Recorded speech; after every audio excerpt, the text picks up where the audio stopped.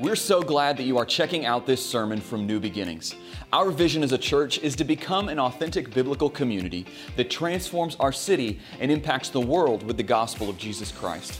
We do this through gathering in worship, growing through community, giving to the kingdom, and going on mission. We know that one of the greatest blessings of the church is getting to pursue this vision that God has given us together. My hope is that we would get the opportunity to connect with you in person and get you plugged into the life of our church.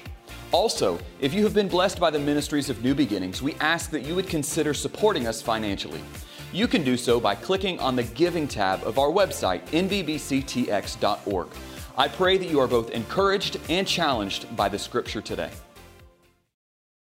Hebrews chapter 12. Grab your Bibles and let's go there. I'm excited about getting after the text this morning and completing our series called Reset. We've been in this series for a couple of weeks. Today is the final sermon of the series, and I'm just going to jump right in. Hebrews chapter 12. If you're there, say, I'm there.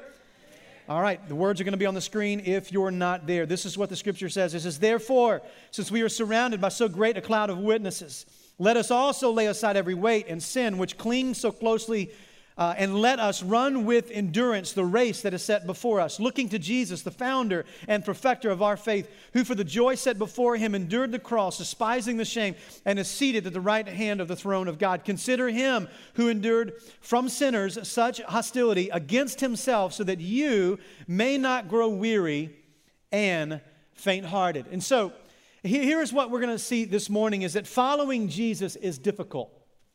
That pursuing the mission of God is difficult. Living on purpose, of God's purpose in our life, is very challenging. And at times we get distracted and we get discouraged and we get sidetracked and we kind of veer off of the place that God has for us. And this morning is going to be about us refocusing on Jesus. Now, I don't know if your car has some of these safety features. My wife's SUV has a safety feature that I've come to love, and it's called lane. I think it's lane correction safety. So basically, what happens is that I'm driving her vehicle. If I'm veering to the right or to the left, the sensors on the car will pick up on the stripes, and it'll cause the steering wheel to vibrate. It's lane keeping system is the name, and so when I drive, the steering wheel shakes a lot because I'm hitting this all the time. But so they have this so that if you're veering off and you're not paying attention, you'll feel the vibration and look up and see that, man, I'm not in the right lane or I'm heading into the wrong lane. Now, then they have this other feature that I did not know that they had and on her particular vehicle, and it was this. Driver alert warning, rest suggested, and then a big cup of coffee there, telling you it's time to pull over. So apparently the vehicle manufacturing companies have gotten together and they realize that we in our culture today are distracted drivers. Like, we get distracted. Most of the time, we're distracted by that little device in our hand, and we're trying to decide, how do I send this text and drive at the same time? We don't want to use the voice text, and so we just text. And so I wasn't texting and driving when I found this. We were actually driving home from Thanksgiving, and we were driving the back roads of Arkansas, and I was very distracted. We were looking at the scenery. I was talking, and you guys are going to think I'm a horrible driver because I told you I sped last week, and now this popped up. So I'm driving, and all of a sudden, I didn't know this feature was on there. All of a sudden, there was this beep, beep, beep. The steering wheel had stopped shaking, and now it's telling me, driver alert warning, rest suggested. So listen, here's how you know you need to refocus as a driver. When the car tells you it's time for a cup of coffee, Bubba, it's time to pull over, right? And so I'm driving, and this goes off, and my wife reminds me once again, hey, that's never gone off on me. I didn't even know we had this on this car. And so again, her self-righteousness veiled itself. And now, here's the point. Like driving, we get distracted. Just like at driving, at times we veer to the right or the left, get out of our lane and swerve. Listen, in life, sometimes it's like this. Sometimes we drift and we get off the course that God has for us because of sometimes life is bumpy, life is hard, the road is difficult. It leads us at times to veering off of what God has for us. And for many of us, here's what we end up doing. Many of us, our life could be summarized in Jesus as simply this. We simply live our life to manage our struggle with sin. And that's it.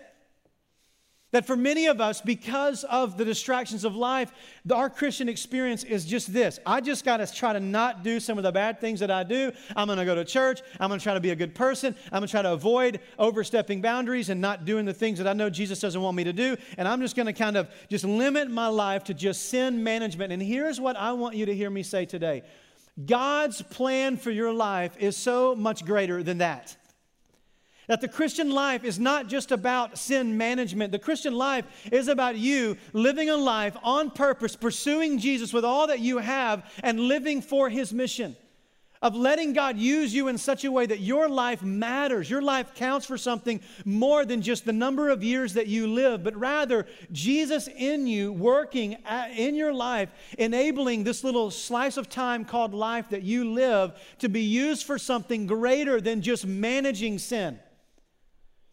That God has a dream for your life and ambitions for your life and desires for your life. And He wants to leverage your life so that eternity is impacted because you lived. And so many of us, because of the distractions and discouragements of life, we just settle by coasting in the lane we're in, not really living in the wide open spaces of God's mission for our life. And we just settle for, I just want to get through. I just want to try to get by. I just want to kind of make it through the day. And we veer off and we get distracted and we miss out on the great things that God has for our life. And church, I want you to know that God has so much more for your life than that.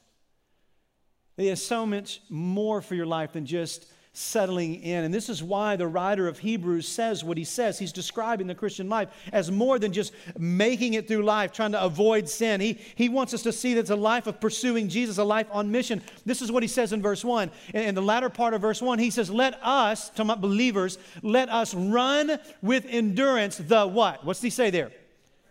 Say it like you're awake. The what? Race. The race that is set before us. In other words, what he's saying is that there is a purpose that God has for your life. There is a race for you to run. And so the race that God has set before us, we need to run.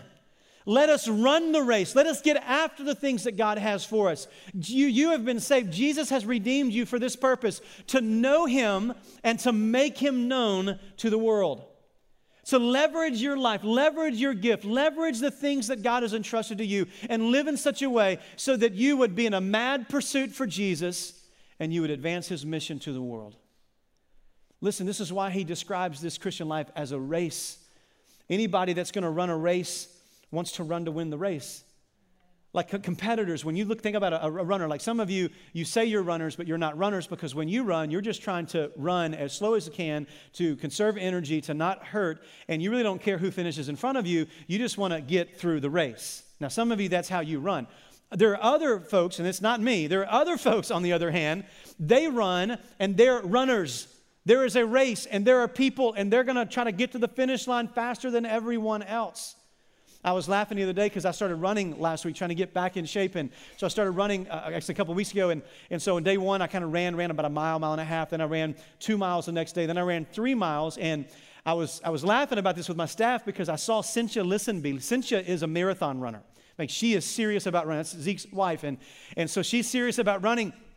And so the day that I ran 3 miles, I said, Cynthia, hey, I started running, and today I ran 3 miles. And she just looked at me, and she's like, oh, that's very awesome, Pastor. And so I told Zeke later, I said, and with her face in her mouth, she says, that's awesome, Pastor. Inside, she was going, that's called warm-up. That's called stretching for me. And so I don't claim to be a runner, but if you run and you consider yourself a runner, you run with purpose.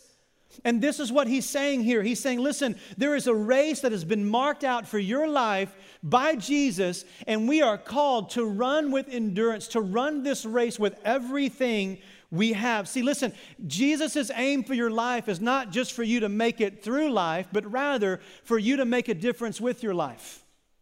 That He wants to make a difference through you in the world around you. But here is the reality. The reason many of us settle for just coasting in this race or drifting off the race is because this race is hard, it's difficult, it's challenging.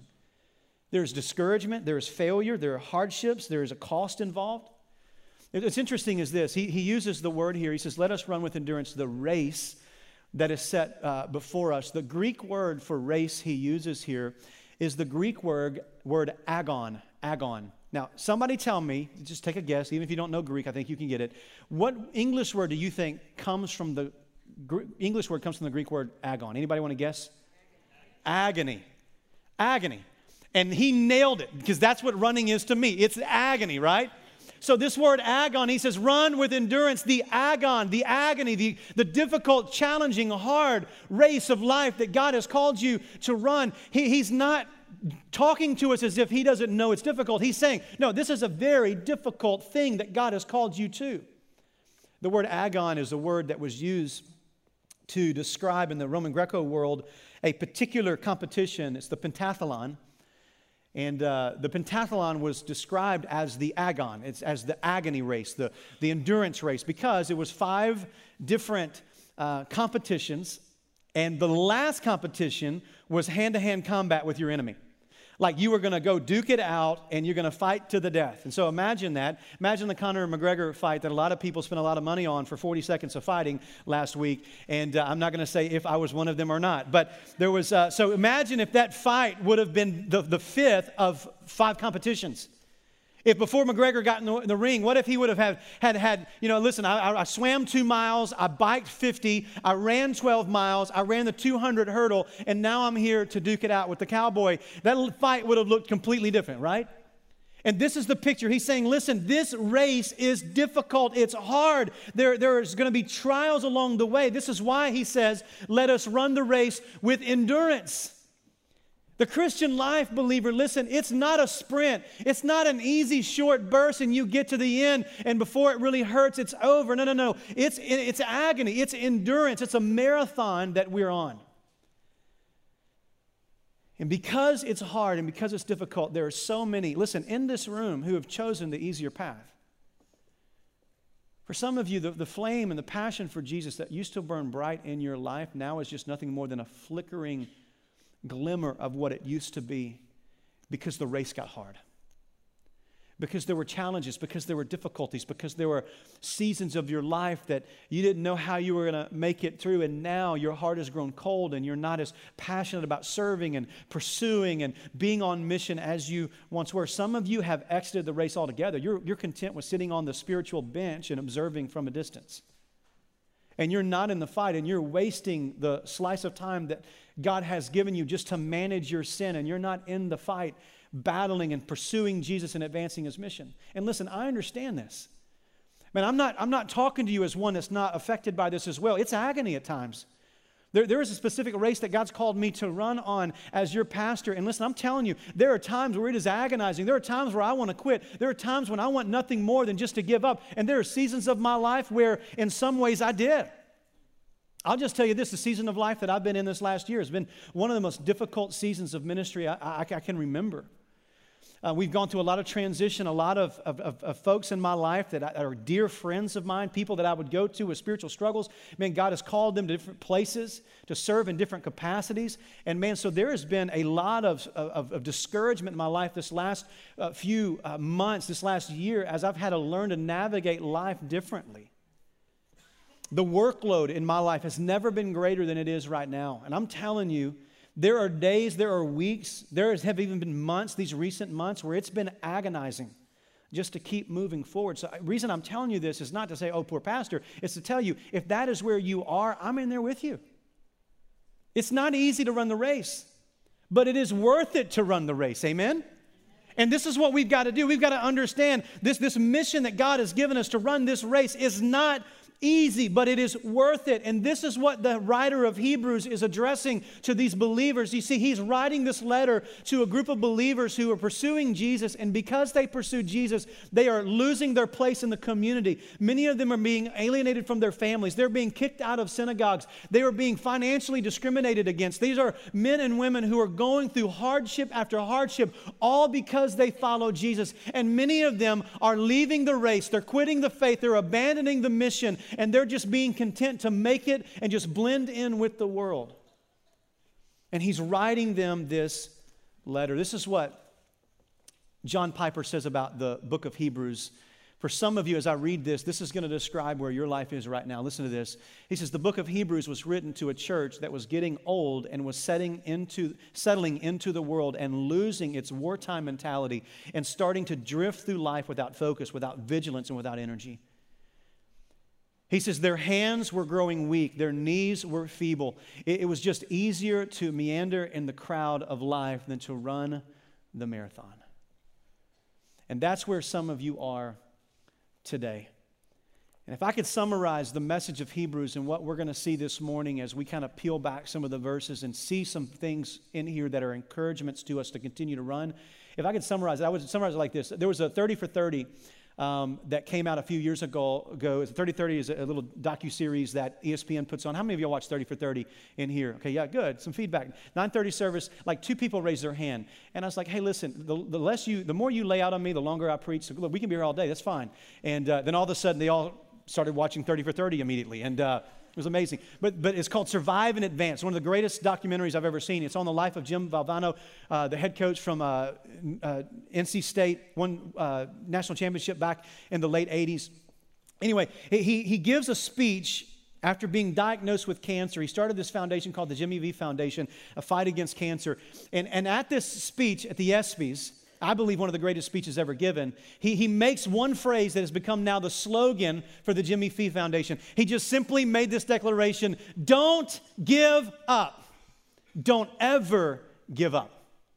And this has kind of become the mantra of those who are in the fight against cancer, raising funds to try to find a cure to cancer. Don't give up. Don't ever give up. If I could give you one summary phrase that the writer of Hebrews wants to say to you and me, if you're fatigued and you're tired and you're ready to give up, here's what he would say: don't give up. Don't ever give up. Well, the question is, how do we not give up? What are some things that he gives us here that are encouragements to us to continue running this race? Well, there are 3 of them. I'm going to encourage you to write them down. If you're taking notes, write down this first one. It's found right there in verse 1. The first thing we need to do if we're not going to give up is this: we need to listen to the witnesses.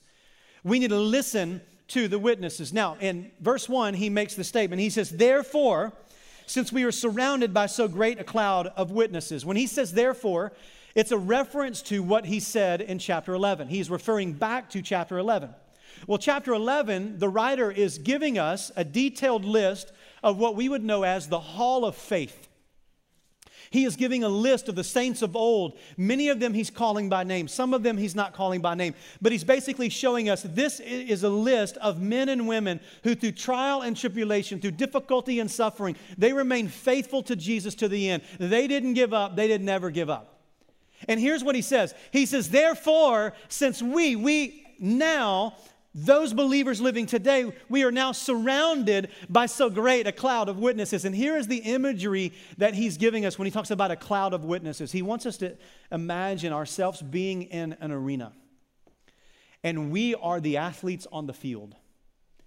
And up in the stands, filled to the brim, is the saints that have gone before us. Those who lived their life, those who ran the race, those who finished the course, those who kept the faith. And there they all gathered all around us. And there they are. And listen, here's the thing that we're needed to understand about this description that he's giving us. So when we think about this, we'll go, okay, so now we're in this arena and all of these people up there and these witnesses are fans watching us perform. But that's not the point the writer wants us to see. He says, listen, we are surrounded by such a great cloud of witnesses. The word witnesses here is not those who are observing you. It's the people that you can look up to and observe them. You see, this crowd that's gathered around us, they are bearing witness. They are giving testimony to the faithfulness of God, to the value of God, to the worthiness of God, to the glory of Jesus who has called us to a mission. So now, the Christian life, we are surrounded by the saints of old. And they are declaring to us, they are giving testimony to us that, listen, we finished the race and so can you. We endured to the end, so can you. We didn't give up. We stayed the course. We kept on the mission. The world was not worth the kingdom of God. And so therefore, we said no to the world and we said yes to the kingdom of God. I want you to listen to how he describes these believers. He gives kind of a summation of how God worked in their life and used them. He says, who, talking about the crowd, he says, who through faith conquered kingdoms, enforced justice, obtained promises, stopped the mouths of lions, quenched the power of fire, escaped the edge of the sword, were made strong out of weakness, became mighty in war, put foreign armies to flight, women received back their dead by resurrection. Now listen to this. That's a pretty cool lineup, is it not? Like he goes through the first half of this list. He said, listen, I'm going to tell you, these men and women, they saw God do the impossible. And they're testifying to you that when you think all hope is gone, all hope is not gone, that Jesus can step in and he can perform miracles. He can shut the mouths of lions. He can put foreign armies to flight. He can raise kids up that die. He can do anything he wants to do in your life and has more power than you can imagine. And he can work in your life to do the impossible. Now, how many of you want that? We want that. Listen, God can do that. But that's not all that we find in the text. There are others, some were tortured, refusing to accept release so that they might rise again to a better life. Others suffered mocking and flogging and even chains and imprisonments. They were stoned. They were sawn in two. They were killed with the sword. They went about in skins of sheep and goats, destitute, afflicted, mistreated, of whom the world is not worthy, wandering about in deserts, in mountains, and in dens, and in caves of the earth. He says there were some, they saw God do the impossible. They saw God come in and perform the miraculous. But then there are others, and here's what they did. They just endured to the end. They suffered and they died, and they did not see God come through like they thought he would. But they remained faithful until the end. And both groups of people are testifying to you and me. Stay the course. God can come through. Sometimes he will come through. But even if he does not, he is more valuable than anything this world has to offer. And they are testifying to you and me that Jesus is worth it. And that he will give you the strength you need to run the race to the very end. And so I know at times there's going to be moments, listen to me, believe there will be moments where God is going to tell you, listen, I want you to step out of your comfort zone. Leave the safety and comfort. Maybe it's calling you out of one vocation into another. Maybe he's going to call you to the mission field. Maybe he's calling you to go across the street and minister to one of your neighbors. But he's going to lead you in places where you're going to have to step out of your comfort zone. And you're going to be in that place. And you're like, God, I don't know that I can do this. It's scary to leave these things and to step out in faith. And Abraham in that moment can stand up and he can testify. I've been there. I know what you're thinking. I know what you're feeling. I know what it's like to say goodbye to family and friends and to trust God into the unknown. But I'm here to tell you Jesus is worth it. In those moments where you're asking God to come through and you're holding on to his promises, but all you see is the storm and you can't see the promises inside, Sarah stands up to tell you, listen, I know at times God's promises seem like they'll never take place in your life, but I'm telling you, he who promises is faithful and he will do what he said he will do. In those moments when you're like, listen, the comforts of the world are calling my name and I just want to settle in and experience the satisfaction that the world, what happens is our life begin to be torn of like following Jesus and following the world. What do I do? Moses stands up and says, I know what it's like to walk out of the pleasures of Egypt in order to wander in the wilderness, and I count reproach for Jesus of greater value than anything that I could find in Egypt. Jesus is of greater value than this world. Some of you, there are going to be seasons of your life where you fail and you trip and you fall and you've done that thing and you don't know if God can forgive you. You think, I'm done. I'm disqualified from the race. He can't use me. I'm done for. There's no way he's letting me live life on this purpose. David stands up and says, I've been there. I've made the decision. I've got the t-shirt, and I can testify to you that God's grace is sufficient and he will forgive you. His mercies are new every morning. Don't quit the race. He's not done with you. And then there'll be countless nameless saints of old that would say to you and me, when the days get hard and it's discouraging and the cost is great and people have abandoned you and this world and its pleasures you've forsaken, and you find yourself at times not knowing if you can continue to go forward, these saints will tell you, this world is not your home. This is not your home. You weren't made for this place. There is a place that's being prepared for you. It's a place where its foundations and its walls are built by God. This city is not lasting, but there is a city that's to come. So don't get comfortable living here. Live here in light of there and continue to stay the course. This is the testimony that we can listen to of the saints of old. And here we are, we're in the race and we're running and we can look up, and it's not looking up to see if they're looking at us. It ain't about them looking at us. It's about them testifying about the one that we look to. I have a friend, become a really close friend, a mentor for now about 20 years. His name is Ed Crouch. Many of you know Ed. Ed grew up at New Beginnings and served on staff here years and years ago. But when I first started ministry, and it still happens today, Ed will every now and then just send me a card. Back when I was in college and just started ministry, he would just write a little note. He would just say, hey, love you. And this is always like, love you, stay the course. Even to this day, I'll get a text from Ed, and it'll just say, stay the course. Stay the course. I rarely ever have a conversation with him where don't hang up. He doesn't say, hey, Todd, I want you to hear me say something. I love you. Stay the course. Listen, these witnesses that we can look to, you know what they're saying to you and me? Stay the course. Don't quit. Stay the course. Listen, that's number one. We listen to the witnesses. Here's number two. We need to lay aside the hindrances. Lay aside the hindrances. Look what he says again in verse 1. He says, let us also lay aside every weight and sin which clings so closely, and let us run with endurance the race that is set before us. He says, let us lay aside every weight and sin that clings closely to us. So he's reminding us this is a race, and any runner who's going to run well in a race needs to be prepared to take anything off that's going to hinder them from running well. So if you go to a track and field event, you're going to find the athletes, the sprinters are going to show up. What are they going to do? They're going to show up with their gear on. They're going to have their sweatpants and sweaters, and they're going to kind of go through their pre-track event routine, getting loose and stretched, and may even have a different pair of running shoes on. But right before the race, what are they going to do? They're going to shed their outer garment. They're going to put their running shoes on. They're going to make sure that there's nothing on them that would hinder them from running the race at maximum capacity. They're going to lay aside anything that would hinder them from running well. You see this with swimmers. They show up, and man, you can swim in jogging pants, but it ain't going to help you win the race, right?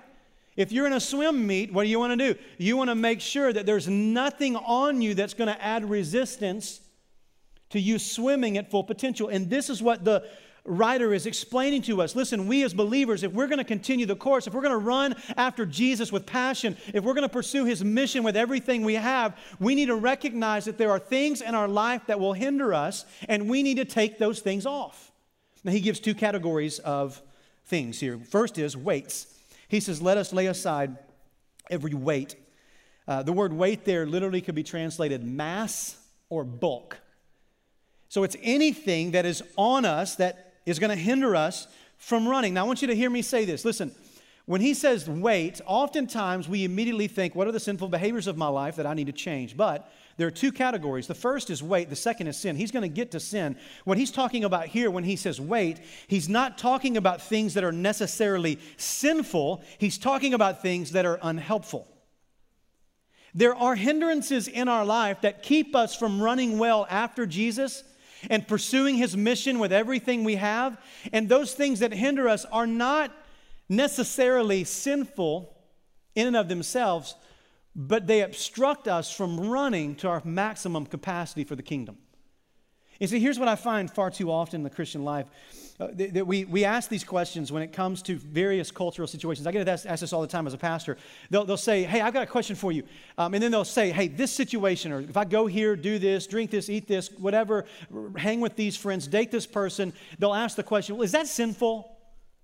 Is that sinful? And this is the predominant questions Christians ask when it comes to moral dilemmas or circumstances. Is this sinful? And here's the thing. Let me just love you enough to tell you, you're asking the wrong question. The question is not, is it sinful? The question is it helpful? The question you need to be asking is this sinful? The question is this going to help me love Jesus more? Is this going to foster a deeper commitment to Him? Is this going to help me pursue His mission with more passion? Is this going to distract me, or is this going to help me run the race that Jesus has marked out for me?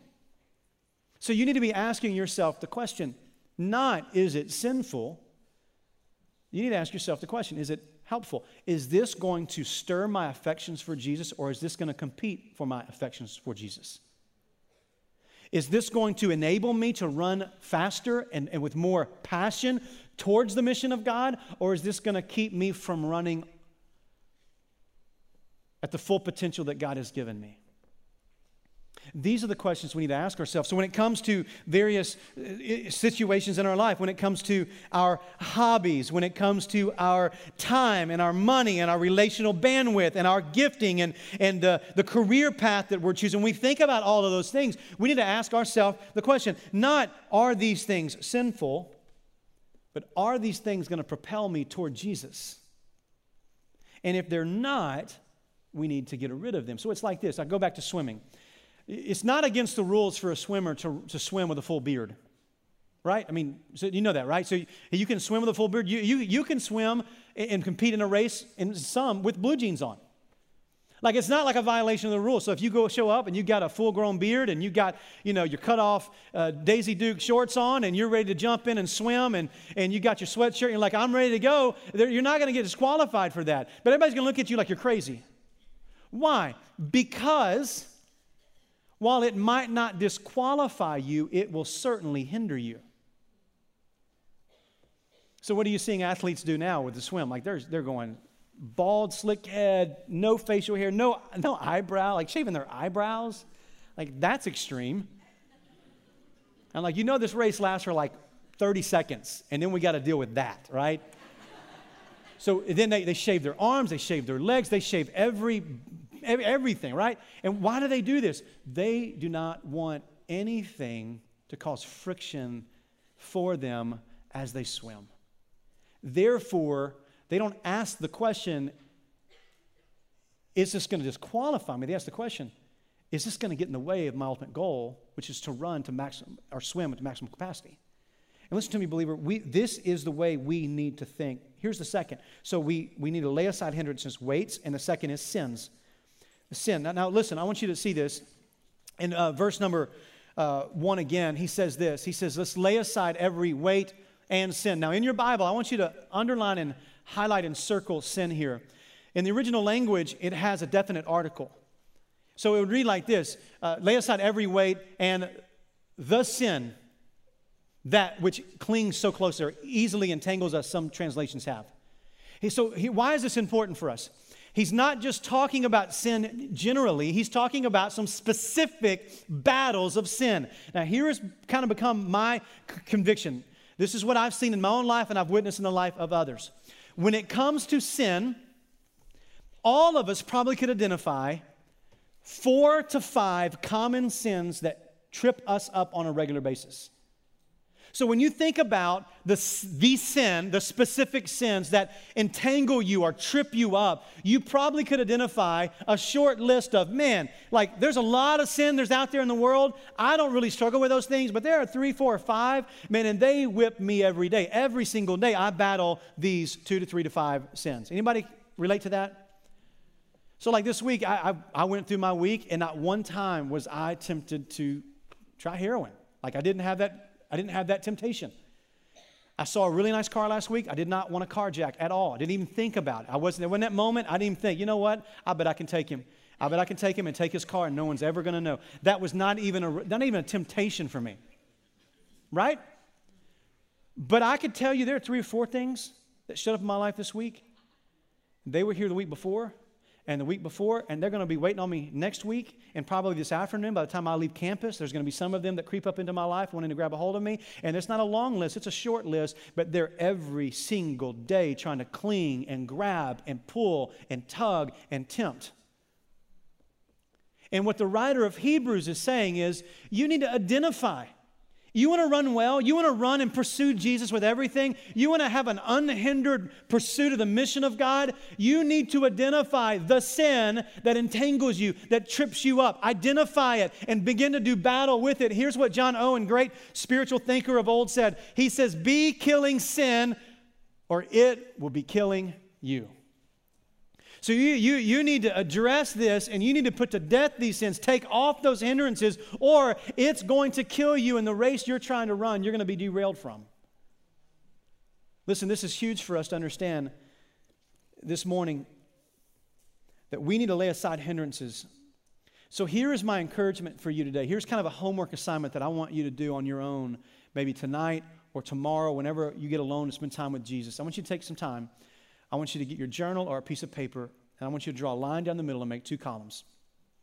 On the left-hand side, I want you to write the word weights. On the left-hand side, and then on the right-hand side, I want you to write the word sins. And I want you to ask the Holy Spirit, pray like David did in the Psalms when he says, search me, O God, and know my heart. Try me and know my anxious thoughts. See if there's any wicked way in me. And I want you to do is pray that prayer. Ask Jesus to begin to help you identify the weights. These are things in your life that are not necessarily sinful, but they are certainly not helpful.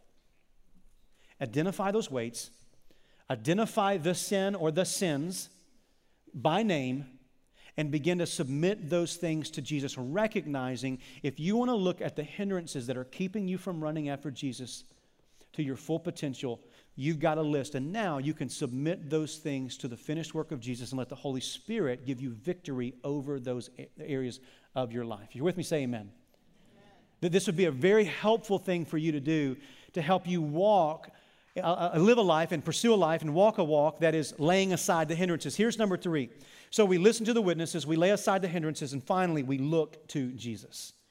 We look to Jesus. Now listen, this is what matters most.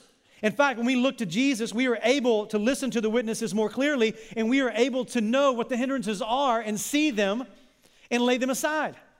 It's looking to Jesus. Look what he says here. I love this. In verse number 2, he says this, looking to Jesus. And I love, he just starts this, looking to Jesus. The word looking here is present active. It means ongoing, every day, every moment. The Christian life is a posture of looking to Jesus. But this word means more than just an everyday glance. Here's the word that he's using here. It's a word that literally could be translated, stop looking at everything else and put your eyes on the one thing.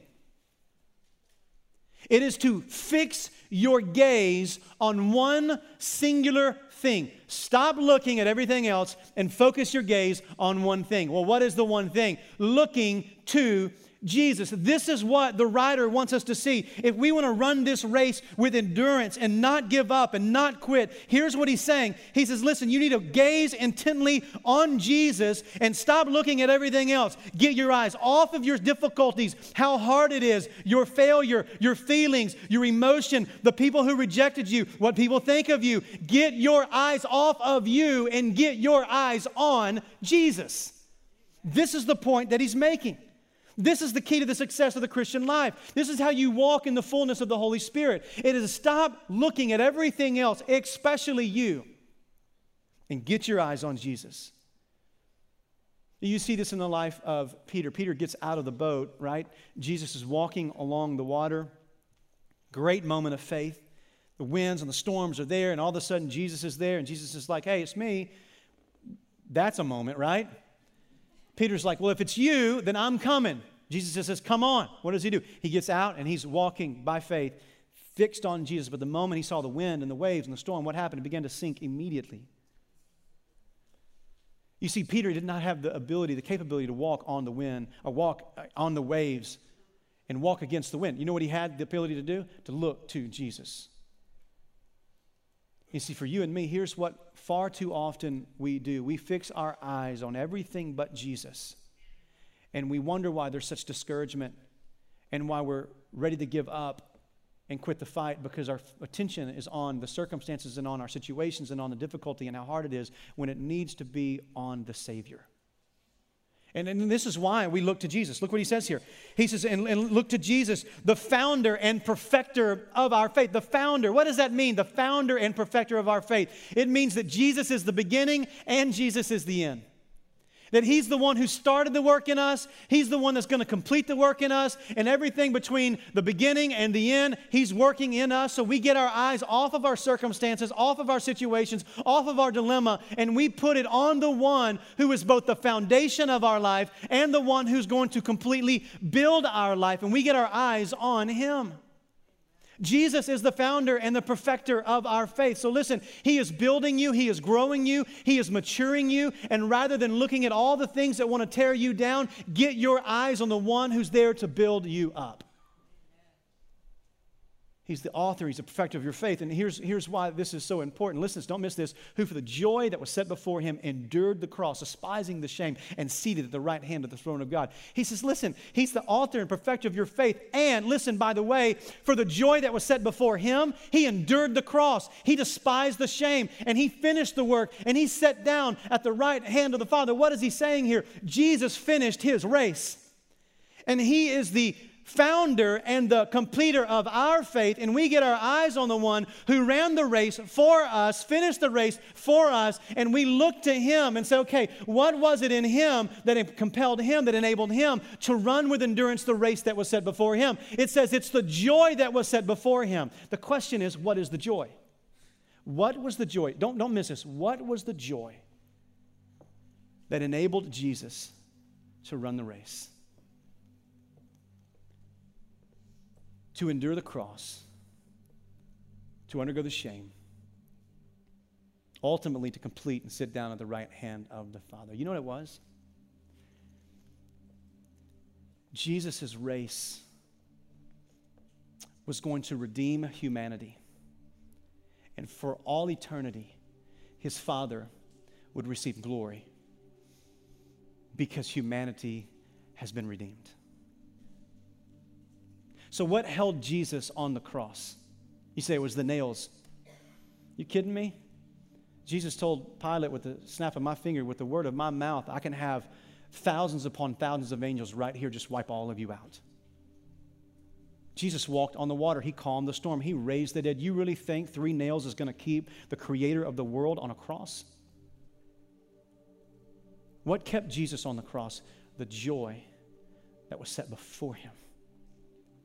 Jesus endured the suffering, the pain, the despair, the weight of the sin of the world, the separation from His Father. He endured all of that. Why? Because on the backside of all of the pain, there was going to be joy. What was the joy? Your redemption, my redemption, for the glory of the Father. And because of that, Jesus says, I'm not quitting. I'm staying the course. I'm running the race. I'm going to finish everything the Father has given me. And it's hard and it's painful. And man, this is the difficult thing. But I'm hanging in here and I'm doing it and I'm finishing because on the backside of this, there is joy that is coming.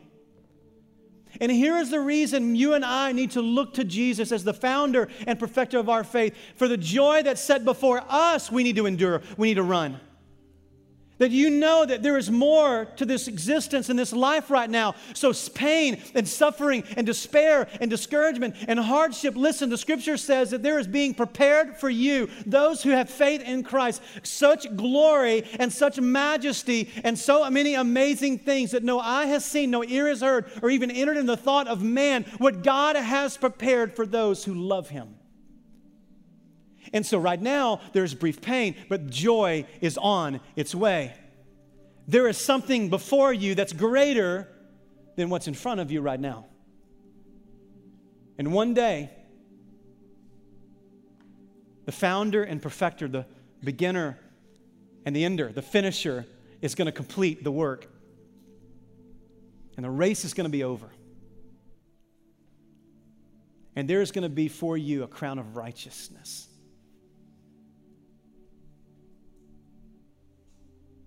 That Jesus Himself will give you when the race is over. And you will have the privilege of taking those crowns and laying them at the feet of Christ, where He will be forever glorified. That is the fullness of joy. Suffering today, pain today. Now, there's satisfaction in the midst of all of that, amen? But joy is coming in a way that's far greater than the pain. Paul says, for these light and momentary afflictions are preparing for us with a glory that nothing in this world can compare to. For the joy set before him. For the joy set before you. Don't quit. And so the final thing I want you to see as we kind of turn our head to pondering this is this. When we look to Jesus as the one who's doing this work in me, and I see the joy, what drove him to the cross and what held him on the cross was the joy of redemption. So therefore, he saw the finished work of what God was going to produce. We too can have that joy. But when we're in that posture, I want you to see verse 3. Don't miss verse 3. Consider him who endured from sinners such hostility against himself so that you may not grow weary or faint-hearted. What is he saying here?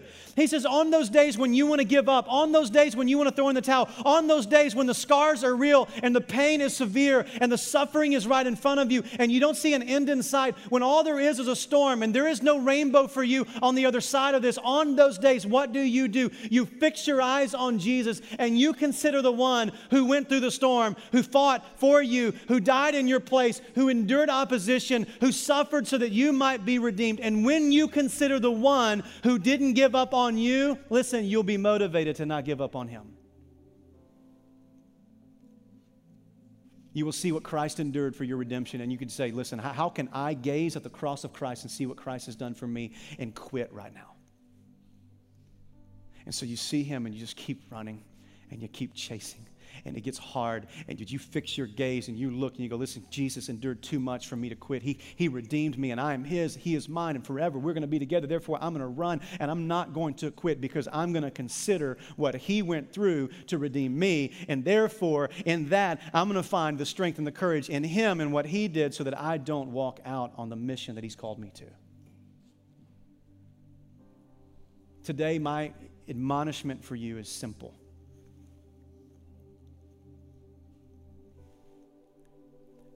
Get your eyes off of whatever it is keeping you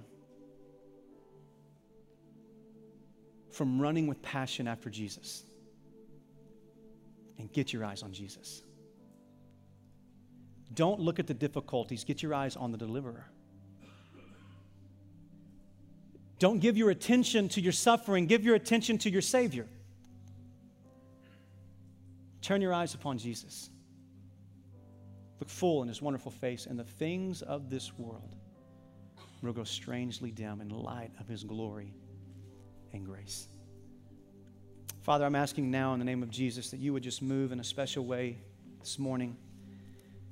God, that those of us who are weary today, who are tired today, who want at times just to give up and sit down, help us, God, to look to Jesus.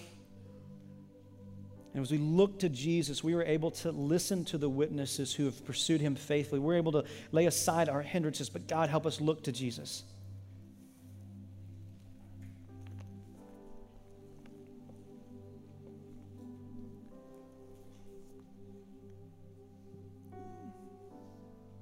For those of you this morning who've been pondering the question of whether or not you need to give your life to Jesus, we've been asking you to wrestle with this the last few weeks.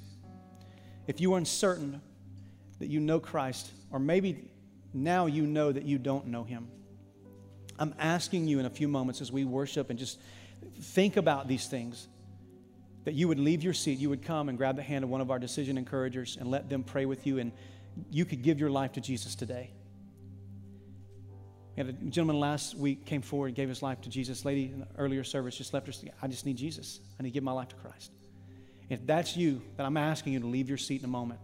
Come take the hand of one of our decision encouragers and trust Jesus today. Those of you in this room who know Jesus, my question for you is, how are you running? Today may be a day of refocusing for you. What do you need to do? Get your eyes on Jesus. Get your eyes on Jesus. Help him identify the hindrances in your life. Get in the Word and look at the testimony of believers before you.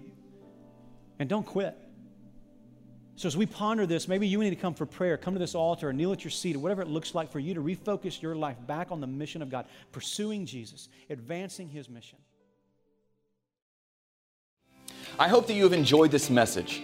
If you have any questions about anything that you have heard today, or would like to know more about what it means to be a follower of Jesus, feel free to call our church offices at 903-759-5552 or send us an email at info@nbbctx.org.